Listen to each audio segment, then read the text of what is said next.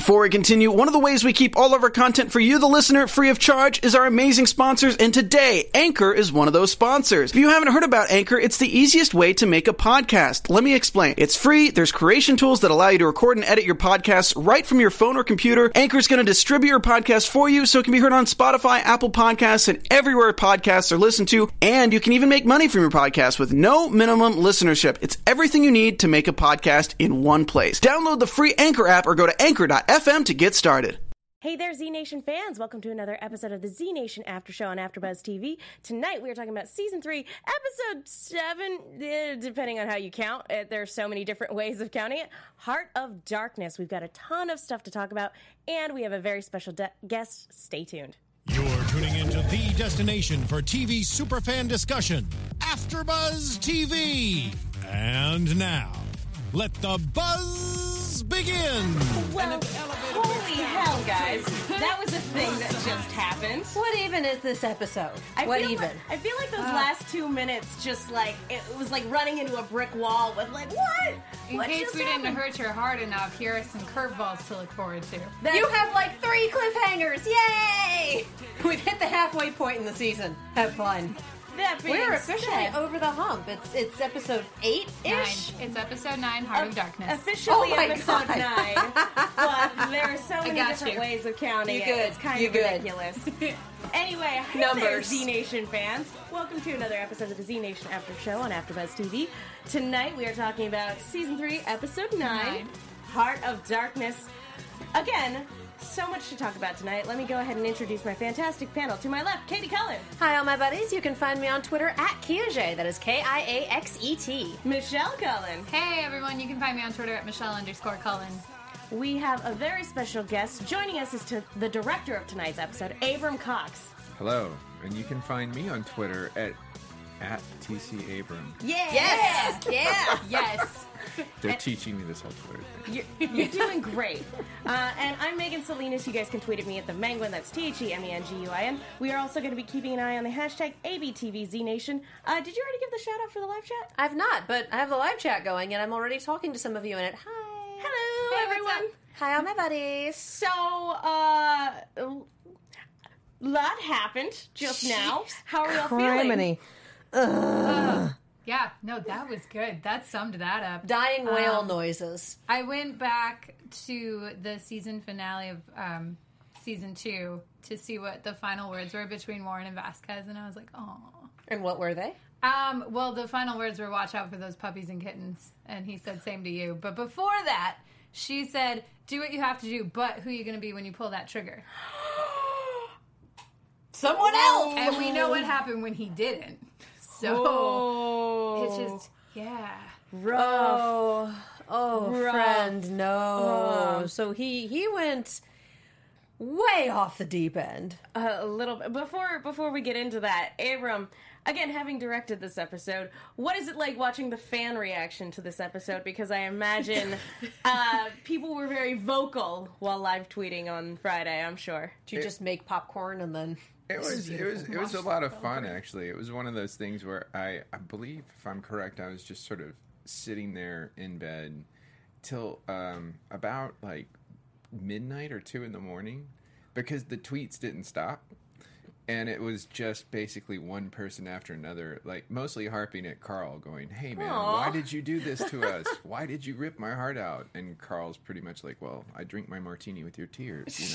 You know. Carl's behind the official Z Nation Twitter, isn't he? Is that him? He's sometimes he will. It's pretty funny, and he's got a sharp wit, so it's always fun to do. And it was fun also because Michael Cassett, the writer of the episode and everything, when we were doing this and we were sitting around, talking about the demise of what we were going to do. I guess we can do spoilers at this point. For this episode. Yeah. Totally. All right. So basically it was just like, let's cut off his head. Oh, man. Just call it good. And the head itself did not zombify? No. Well, there was a sound, really subtle sound, when Hopper goes down and he pulls the sword and he goes down. You hear it.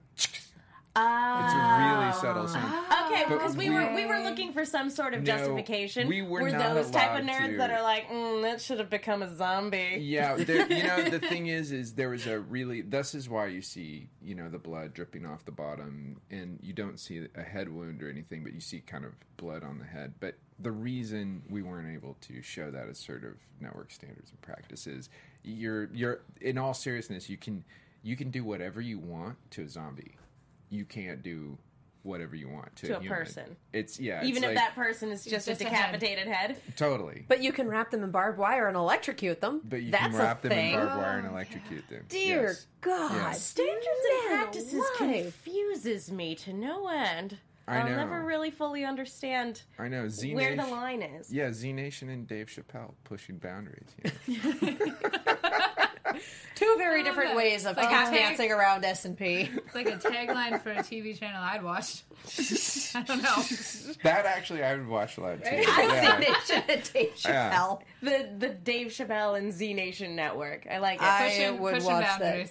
I would watch that TV program. That's true. Now that you say that, we have to put a shout out to Dave Chappelle. He should be on the show. He was fantastic. This is the second Walking Dead shout out we've had in 2 weeks. Oh, the crack about the baseball bat wrapped in barbed wire. Yes. Yep. And last week it was, he got pulled into the dumpster. No one could have survived that.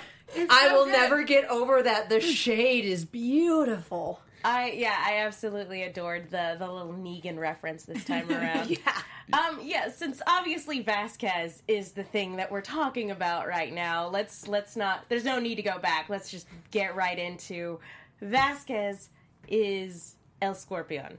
So where did the idea come about of, the idea that... Because he seemed pretty together the last time we saw him before he ran off.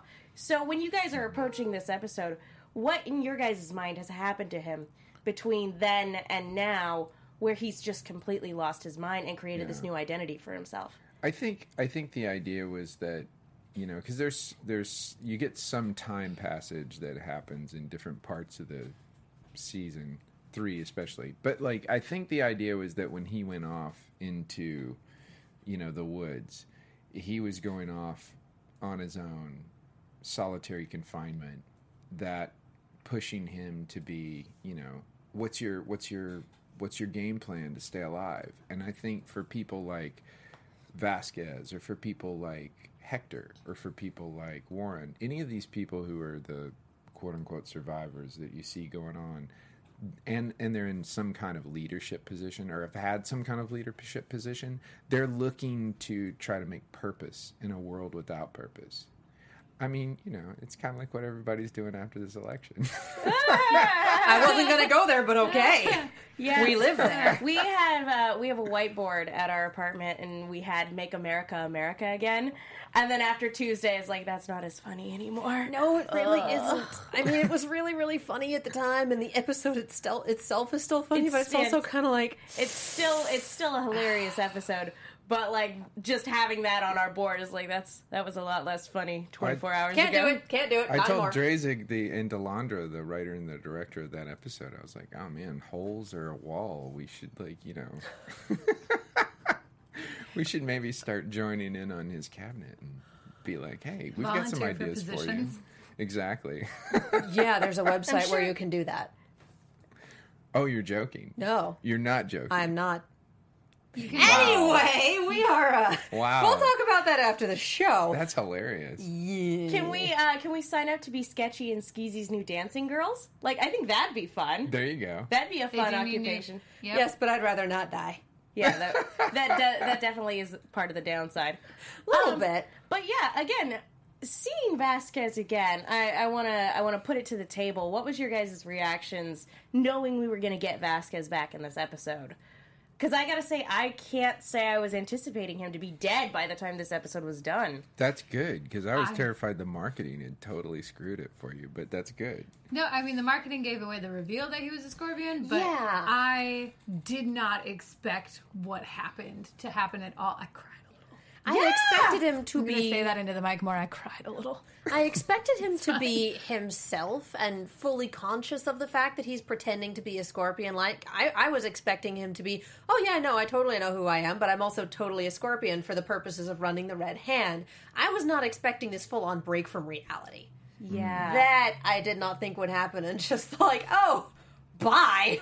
Like, oh. When you look at his life in an objective view lens, though, like, he witnessed his family get murdered by this man who he swore to avenge their deaths.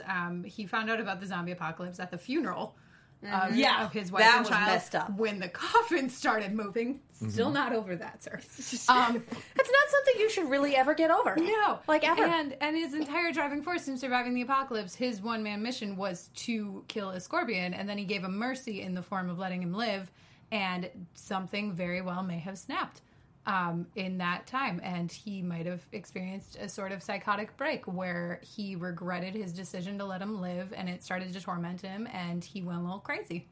Yeah, that's a good way of going about it. And not to mention that you have to do a lot of terrible things just in general to stay alive in the zombie apocalypse.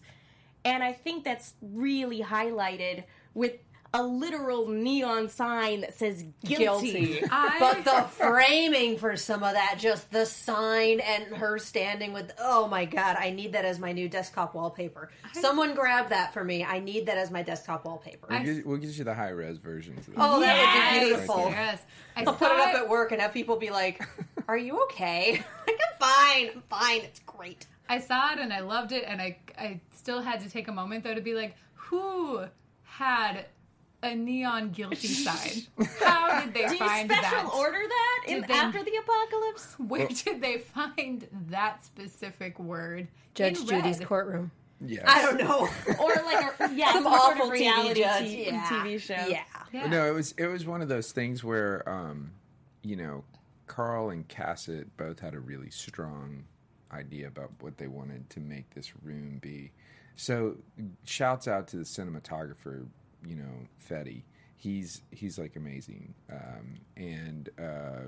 Basically, Fetty and I were talking about it, and we were like, all right, let's just do everything as much silhouette as possible with really just saturated reds and not really show too much of the face in any of the violence of it all.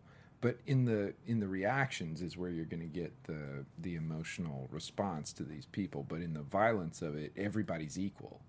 So that was kind of the creating that contrast was really important to us. And then on top of it, the guilty sign was we got this great drawing from Alex, which is a really talented artist, Schaefer's nephew.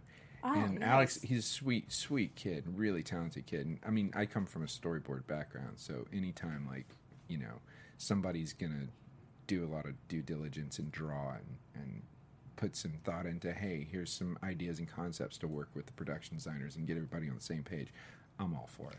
I think that really shines through a lot with your episodes in particular. Usually if there's an episode where we go, ooh, what a great shot, we look at the credits and we're like, oh, okay, Abram did that one. Yep, that makes sense. Well, and we kept pausing this one and going, look at that. Yeah. It was pretty incredible. Well, thank you. I can't take all the credit. It's always too much or too little, but the fact is Fetty was really big on that, and Vince, who's our production designer, just went 100% out with it. So both those guys really knocked it out of the park, I thought. Now, doing a lot of those silhouette shots, when you're working with the fight choreography and everything like that, is a lot of the silhouetting done kind of more in post a little bit so that you guys can actually see that the actors don't run into each other or miss their marks or anything? Actually, no. When you're on the day, you're exposing for the backlight and you're getting that stark silhouette in the foreground, and we've got Alex Terzieff, who's he and Keith Cox come in and they'll coordinate all the fights and stunts and whatnot. And that was one of those days. Actually, that was one of those days where, from a production point of view, you always hear these behind the scene things. We do a lot in a short amount of time. I don't think people realize we prep in 6 days, we shoot in 6 days. And a lot of times we prep in 6 days and we shoot in 5 days. And this was a 6-day episode, but we were under the gun, and I think we had to do this entire sequence in about an hour and a half. Holy cow! No, I'm not lying. Jeez, and normally you get, you get several days to do a sequence that's fairly complicated. But on the show, credit to all the people involved, what you're looking at is, coming up in the finale, which is the most fresh in my mind in terms of production. Because this we shot like middle of the summer, but in the finale there's a fight sequence in that we shot in 45 minutes.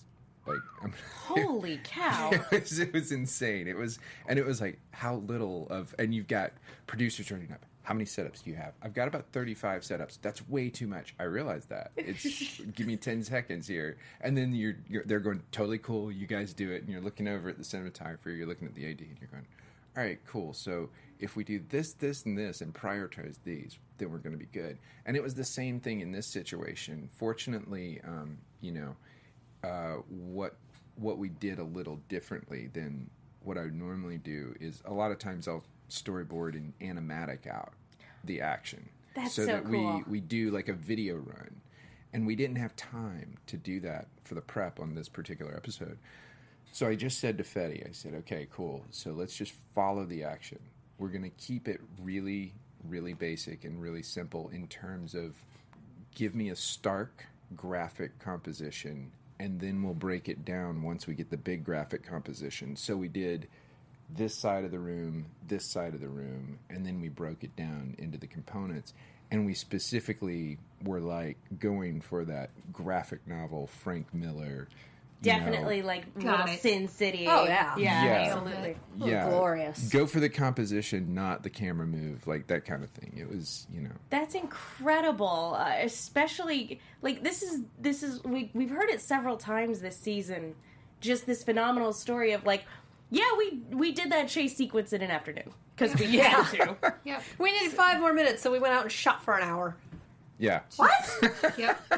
Yeah, I'm constantly getting blown away by your guys' stories this season of just making miracles happen on a very, very tight deadline. Oh, yeah. And the deadlines for season 3 are actually much tighter than the ones for season 2. So season 2 we were still doing 6-day prep, 6-day shoots, but we were able to squeeze in a little bit more second unit here and there as we would go through, or we were able to fudge an edit lock a little bit.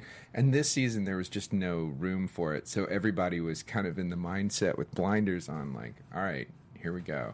And as soon as the emergency brake came off and the cars went out of the, it was nuts. Yeah. It's like Pinewood Derby, just go.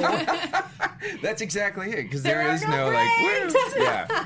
Yeah, it's just pretty much like, stops at the end when you run out of momentum. It's totally true. There's a lot of screaming involved. No, I'm joking. There's a lot of screaming involved in Pinewood Derby too. mostly like everybody's super chill about, like, everybody kind of knows what the finite variables are, so you just kind of go, all right, what do I have time for? So you don't obsess or fret over what you don't have time for. You do the best with what you do have time for. And I think that's a testament to everybody on the team, I agree. So, yeah. Although not just the action sequences in this particular episode that are kind of outstanding, I would say that something that even blows those away are the intimate moments. Yeah. That kiss between Warren and Vasquez, I was like, I was glued to the screen. Yeah. One of these days I'm going to remember to actually get my fan out of my purse and bring it up with me to the panel, so I will have a fan to do that. For those of you listening on iTunes, Katie indicated that she had the vapors. The vapors. The vapors. Oh, heavens to Betsy. Well, So directing those more intimate moments, what do you find to be more difficult? The action scenes I find you can kind of bang through if you have to. And a lot of times, much to the chagrin of stunts or someone, I will push us through those faster. I try not to, because I know that there's certain kinds of gags that we need to do that are going to take a lot of time. Like, as an example, the head being cut off. Yeah. That's something where, like, I'm like, all right, that's going to take us about, and no joke, it took 67 takes to get the head to roll. Oh my goodness. But like, the thing is it's going to take 67 takes for a shot that won't really look like it took 67 takes. And it's just because of, somebody's having to roll this head. We're doing it in a very, low budget kind of way. So, essentially, those kind of shots, you just say, all right, we're going to kick those, and we'll try to minimize the amount of things that we're going to kick off the schedule, but we're going to kick that off the schedule, because when everybody's there and you've got the actors and you're wanting to go for something that, rings true, even though, like, you're in a world that is sort of turned upside down, and there's a lot of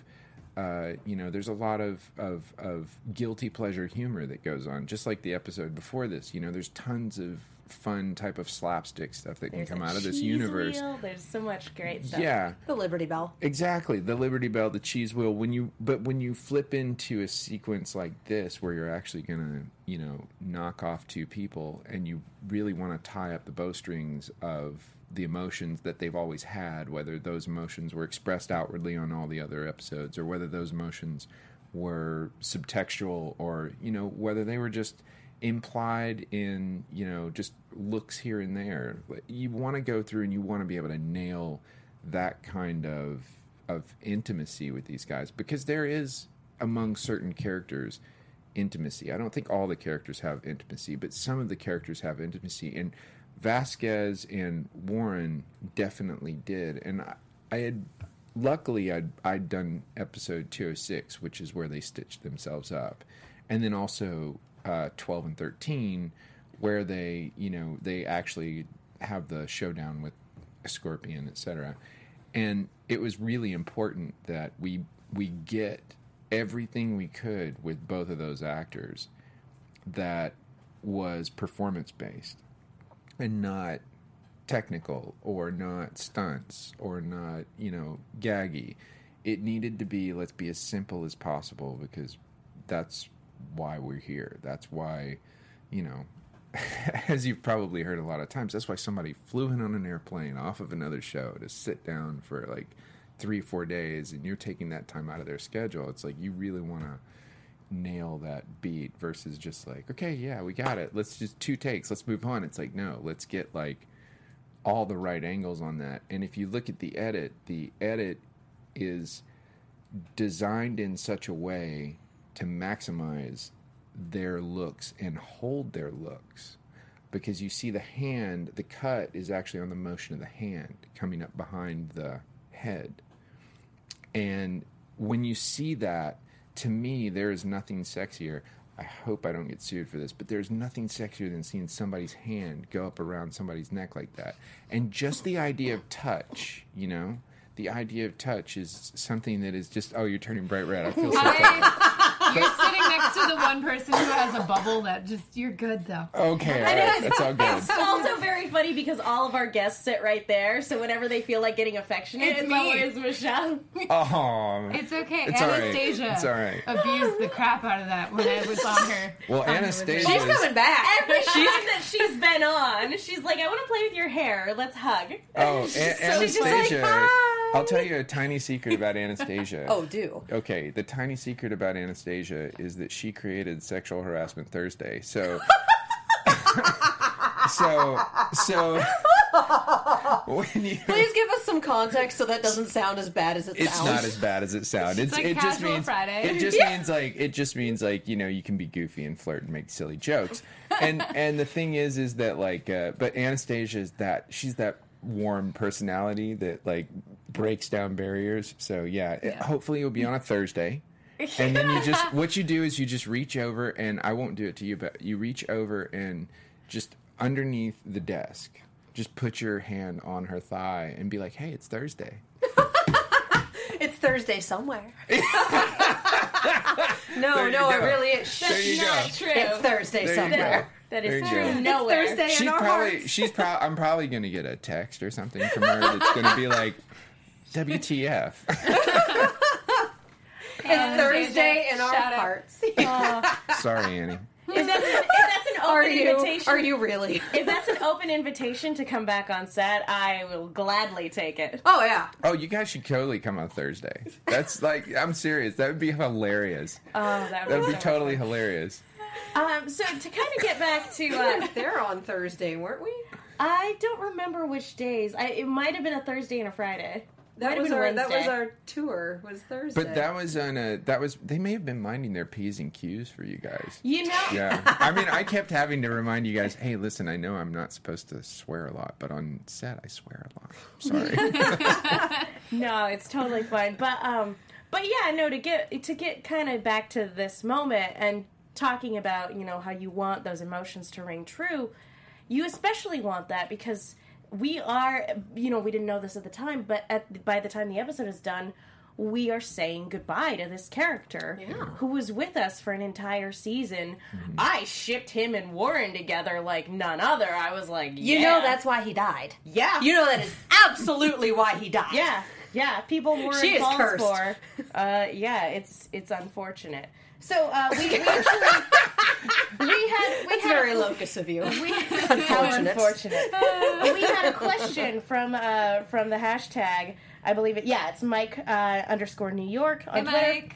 Warren never called. That was a little earlier. Vasquez finally. That's not it. Oh, here we go. Although Mike has given us some really good stuff, and I'll read it out in a second. But Bethann Murphy on Twitter, on a scale of 1 to 10, how badly did your heart break for Warren? And this is to everybody here.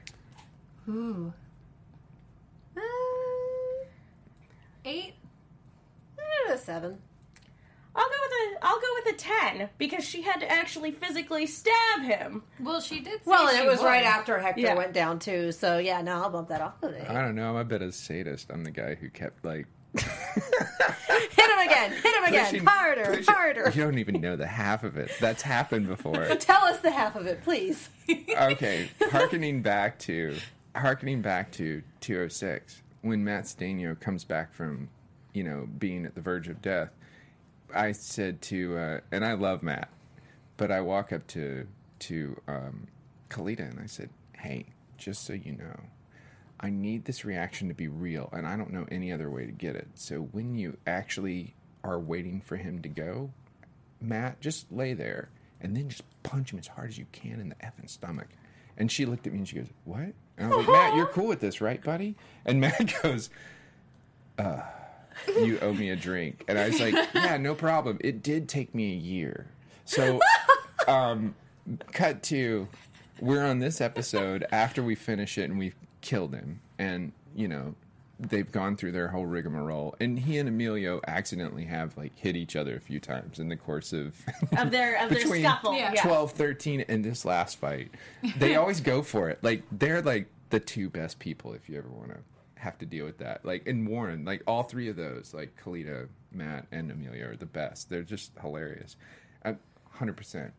But Matt and I finally sit down and I buy him a drink. And he's like, what's this for? And I'm like, this is for, this season, last season. All those and times I had you punched. Exactly. So, Matt, I've had a really good time with both of them. And Kalita and Matt of being a complete, sadist and asking them, oh, can we just do that one more time? And, Kalita's sitting there.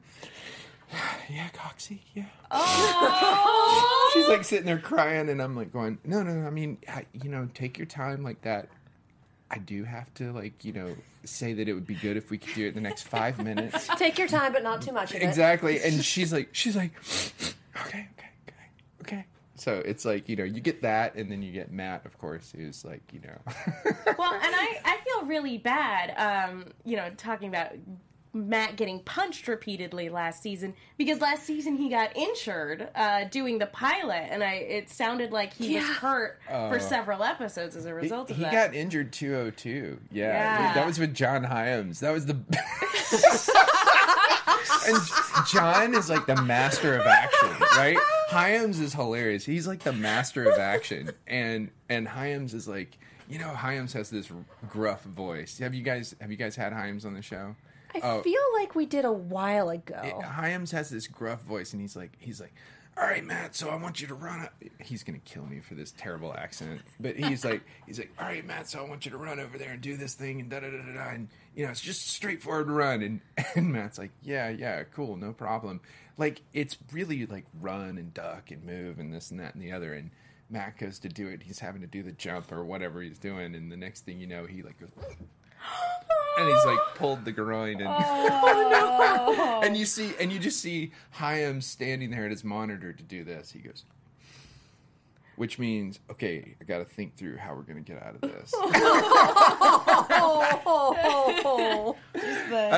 haven't had him on the show yet. I was on set. We have failed to get him. I was on set for seeing that moment with John, and John's a real legend. He's funny. He's awesome. We need to have him. I feel like I have failed as a guest booker.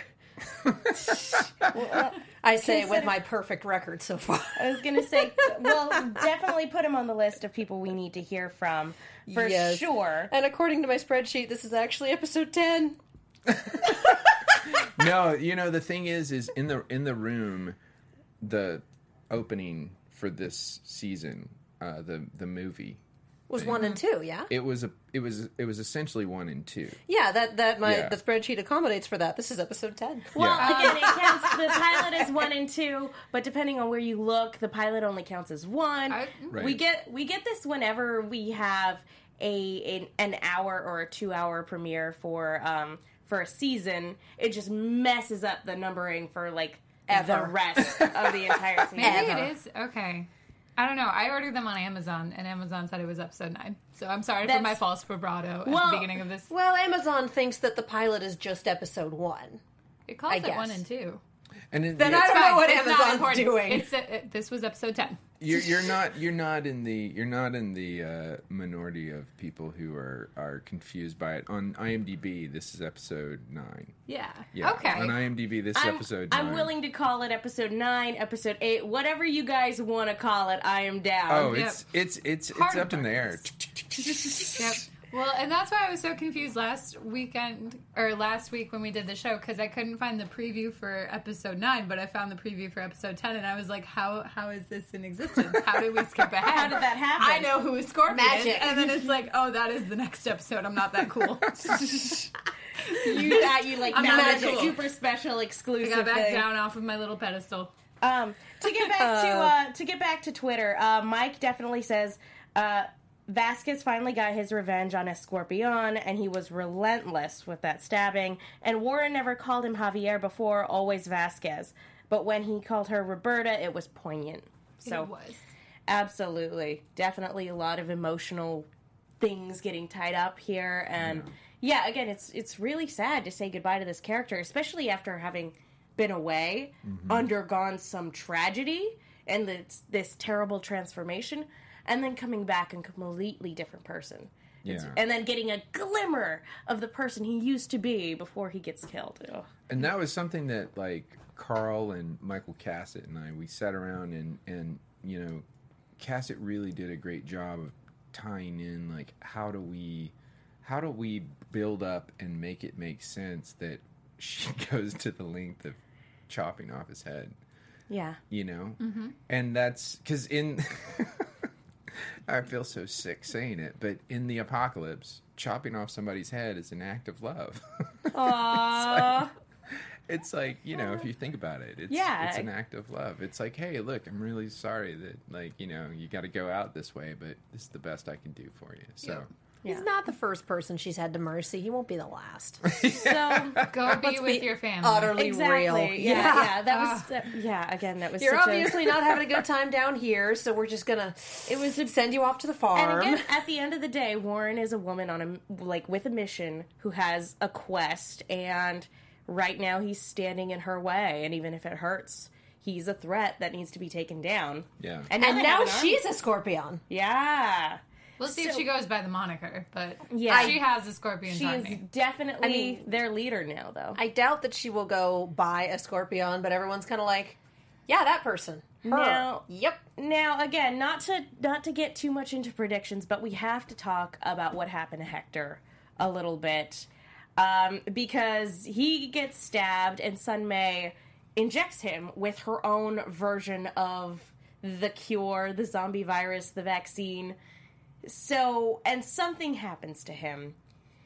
Is he a new type? And again, we don't want any spoilers, Abram, so sorry about this, but we have to talk about this. This is totally one of the things we have to do. I'll tell you as much as I can. What do we think has happened to him right now? I don't know. I just want to give a shout out to the line where Sunmay was talking about the experimental vaccine, and Hector said, "I don't want to be the first to find out." No! Yeah, that happened. That happened in this episode. That's Cassett setting up the up the tea Michael, right there. you monster!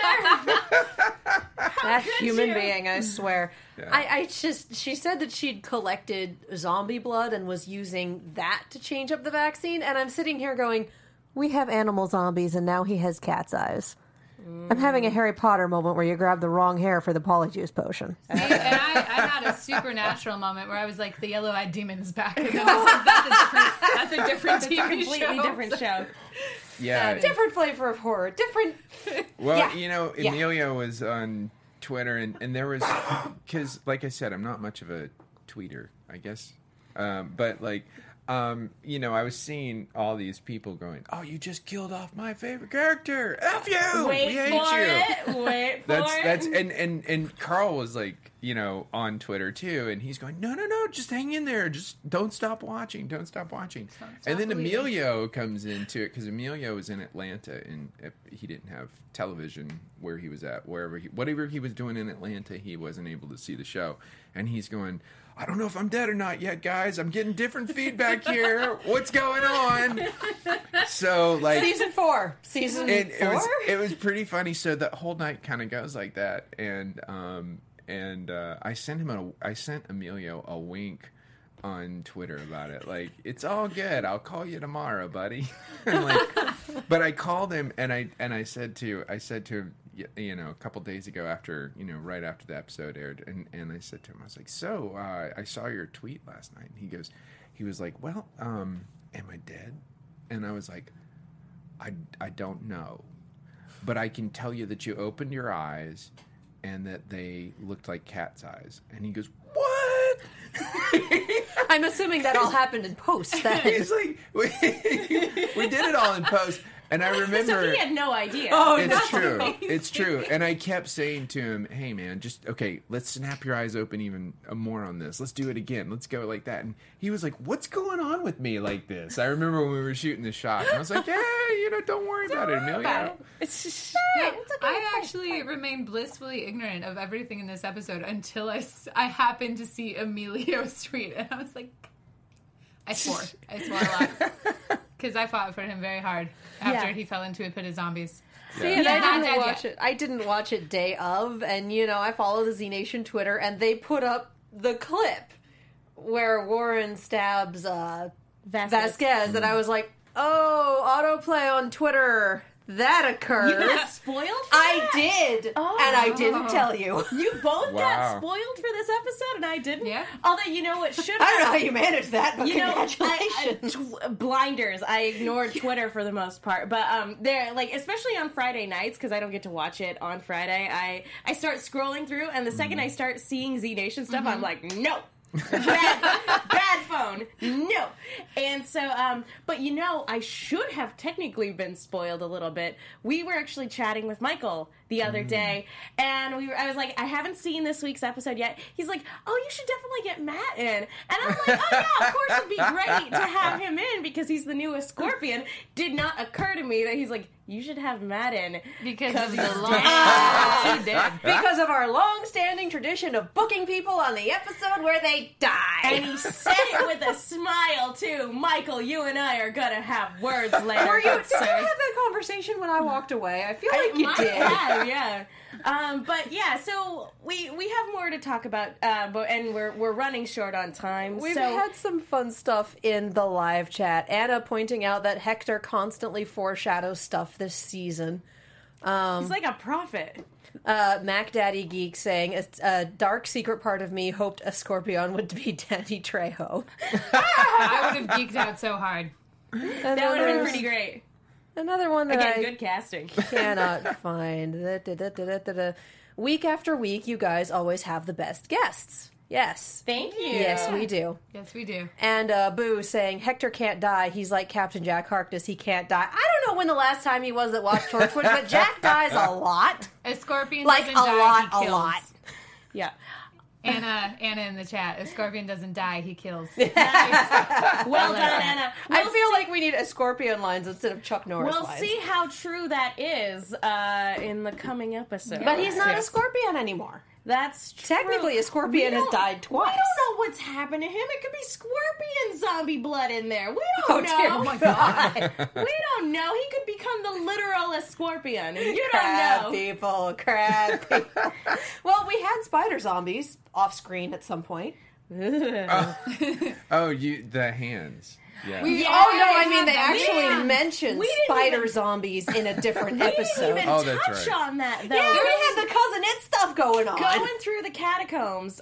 Again, like, having just these dark, like, oh, is that rats? No! It is zombie appendages just crawling around down there. It's full on Cousin It. Yeah. Seriously. Yeah, it's the Addams Family. Or no, Cousin Thing. It's the fluffy one. It's the Thing. Yeah, You're right. It's a thing. Herp, But yeah, I just, as an aside, the idea that, they're going around in the catacombs of Seattle, I just want to point out to everybody who doesn't already know this about me, but the Parisian catacombs are literally the scariest thing in the world to me. Like, the idea of the Parisian catacombs and getting lost in the Parisian catacombs. So the fact that they're in catacombs, that there are zombies running around after getting executed, and that there are zombie appendages wandering around in the dark, making creepy noises... That's not okay, guys. Hard pass? Well, and Hard pass. We've been in the catacombs in Edinburgh, and they tell you at the start of the tour, do not get separated, do not get separated, do not get separated. You will get lost, and we will not be able to find you. I'm sure you Like, watched okay. that horror movie. As Above, So Below. Yeah. I actually haven't seen it yet, but I heard surprisingly good things about it. Yeah, that one involves Parisian catacombs and an actual portal to hell. There you go. Question mark. That was one of those ones where it's like, not sure if stupid or not sure if terrified. 6 of one, half a dozen of the other. And but again, I think we I have heard a couple things that we need to... We do. I heard surprisingly good things about it. But yes, we need to move on. Because there are actually a few other things we need to talk about in this episode. Is there anything else about the Scorpion and Red Hand stuff that we want to touch on before we have to move on? Because we got to move on. I want to say that I liked Hopper a little bit, and I also hated him a lot of it. I liked him too. He was a creeper to the extreme, making inappropriate comments and gestures towards Sun Mei. He told her to smile at one point, and I was not having that. No. Yeah, Hopper's an interesting one. Again, all of that stuff, not okay. But, like, when he's not being a creeper towards her, he's one of those oddly likable rogues. Right? He's very charismatic, and that sort of punch him in the teeth way.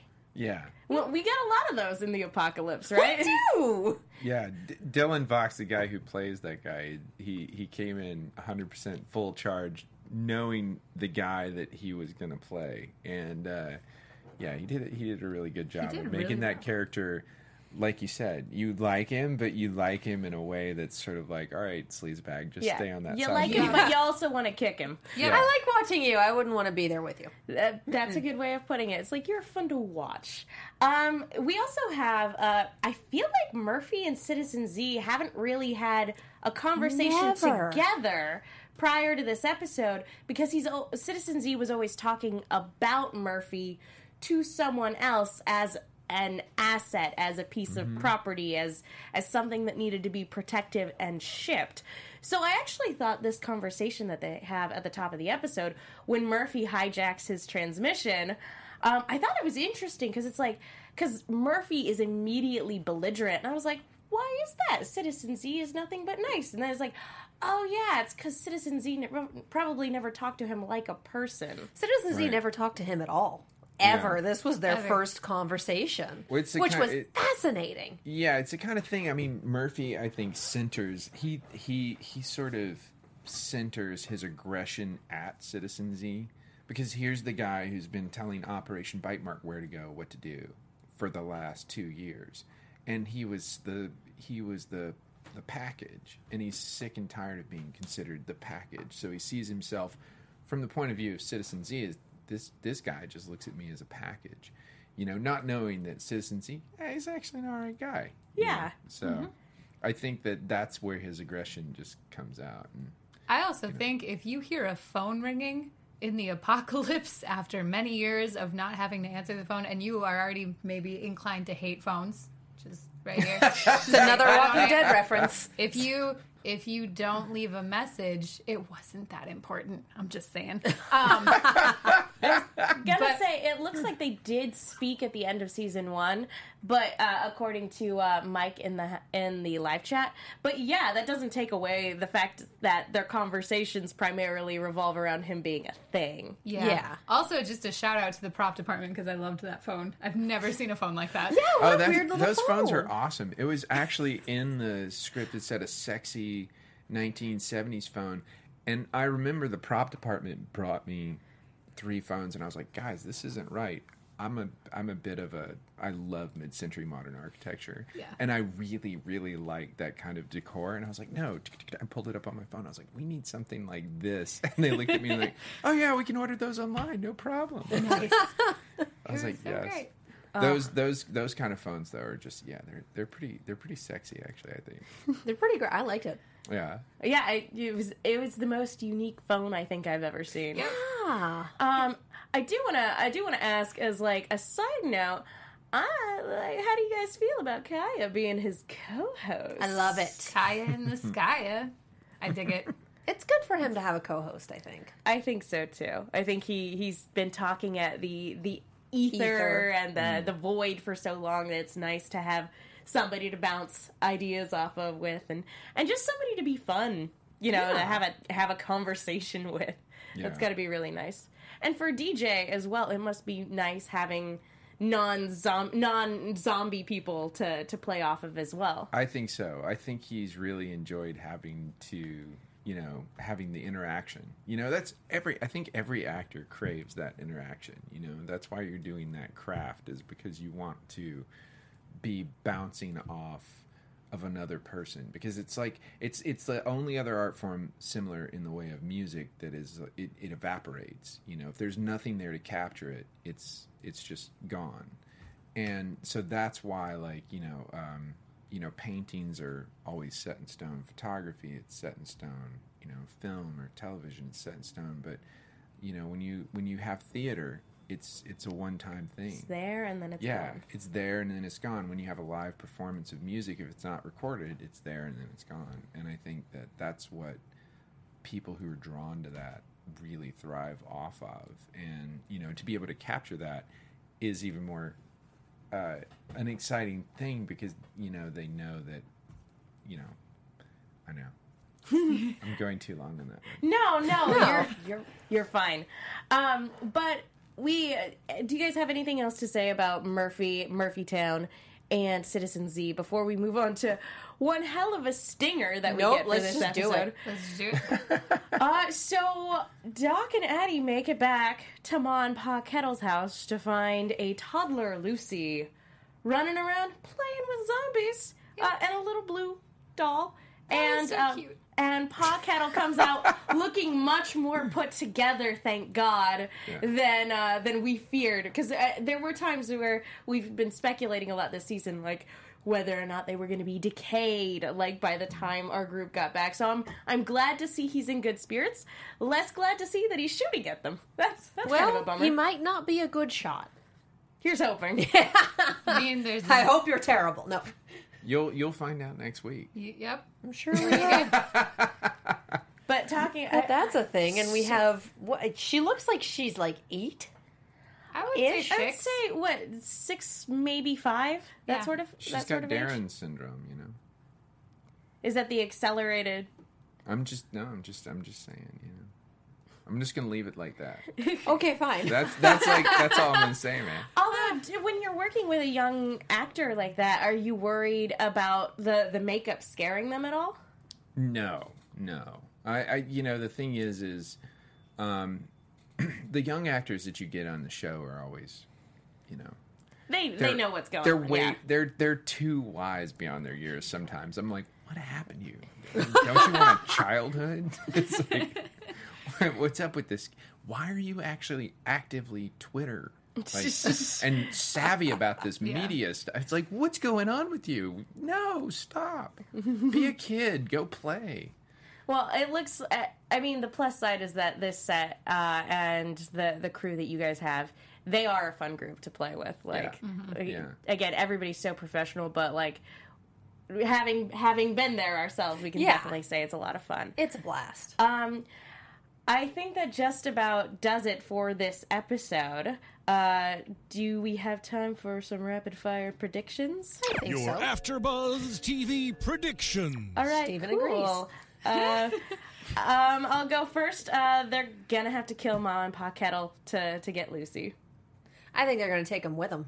Ooh. I would Road like that. trip. On a broader sense of predictions, again, as Scorpion predicting, or Hector kind of being wise with his words, he says to Warren, a Scorpion will change you more than you will change him, and she killed him, and now she's taking his army, and I think it's that really interesting viewpoint that Murphy is becoming more and more the good person in the zombie apocalypse, and Warren is becoming more and more about the mission villain. and losing the morality behind the decisions. So that's going to be interesting to see how that develops.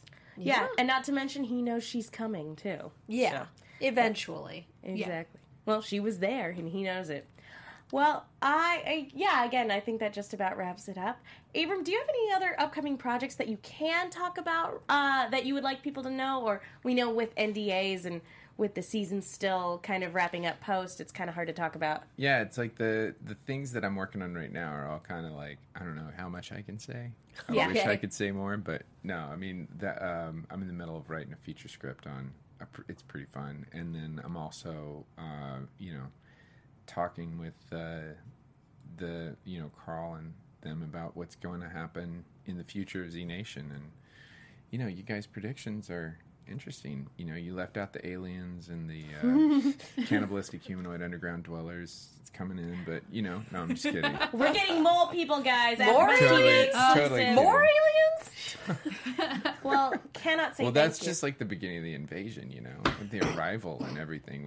No, I'm kidding. That's a good point. Just like, man, Kang and Kodos are just hanging out in a spaceship above Earth going, foolish Earthlings. Well, and our fake spoiler for anything that we don't actually want to spoil is, and then the aliens came down and stuff kill went everyone. crazy. So There you go. I- Either that or you just do, what is it, Kylo Ren? You just...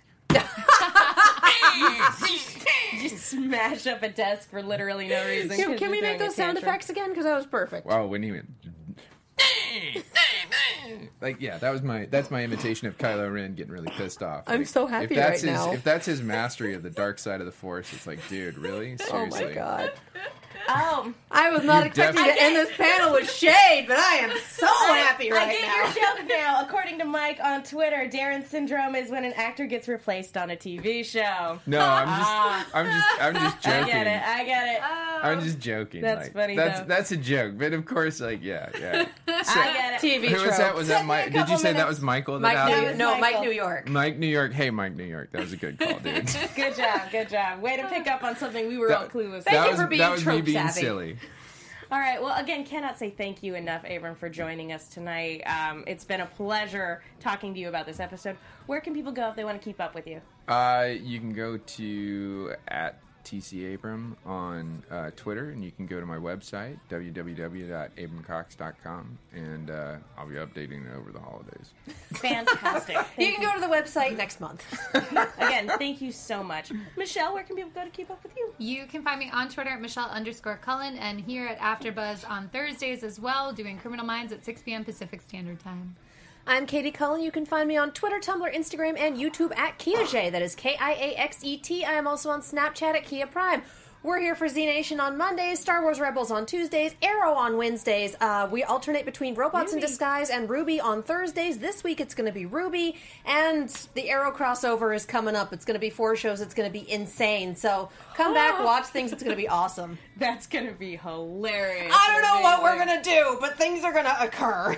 I'm Megan Salinas. You guys can follow me on Twitter and Instagram at TheMenguin. That's TheMenguin. I'm also on a bunch of shows here at AfterBuzz, and I write articles for The Movie Chick. That's Chick with 2 Ks. Be sure to check those out. Thank you to everybody in the hashtag, everybody in the live chat. Thank you again, Abram, for joining us. We will see you all next time. From executive producers Maria Menounos, Kevin Undergaro, Phil Svitek, and the entire AfterBuzz TV staff, we would like to thank you for listening to the AfterBuzz TV network. To watch or listen to other after shows and post comments or questions, be sure to visit AfterBuzzTV.com. I'm Sir Richard Wentworth, and this has been a presentation of AfterBuzz TV. Buzz you later. The views expressed herein are those of the hosts only and do not necessarily reflect the views of AfterBuzz TV or its owners or principals.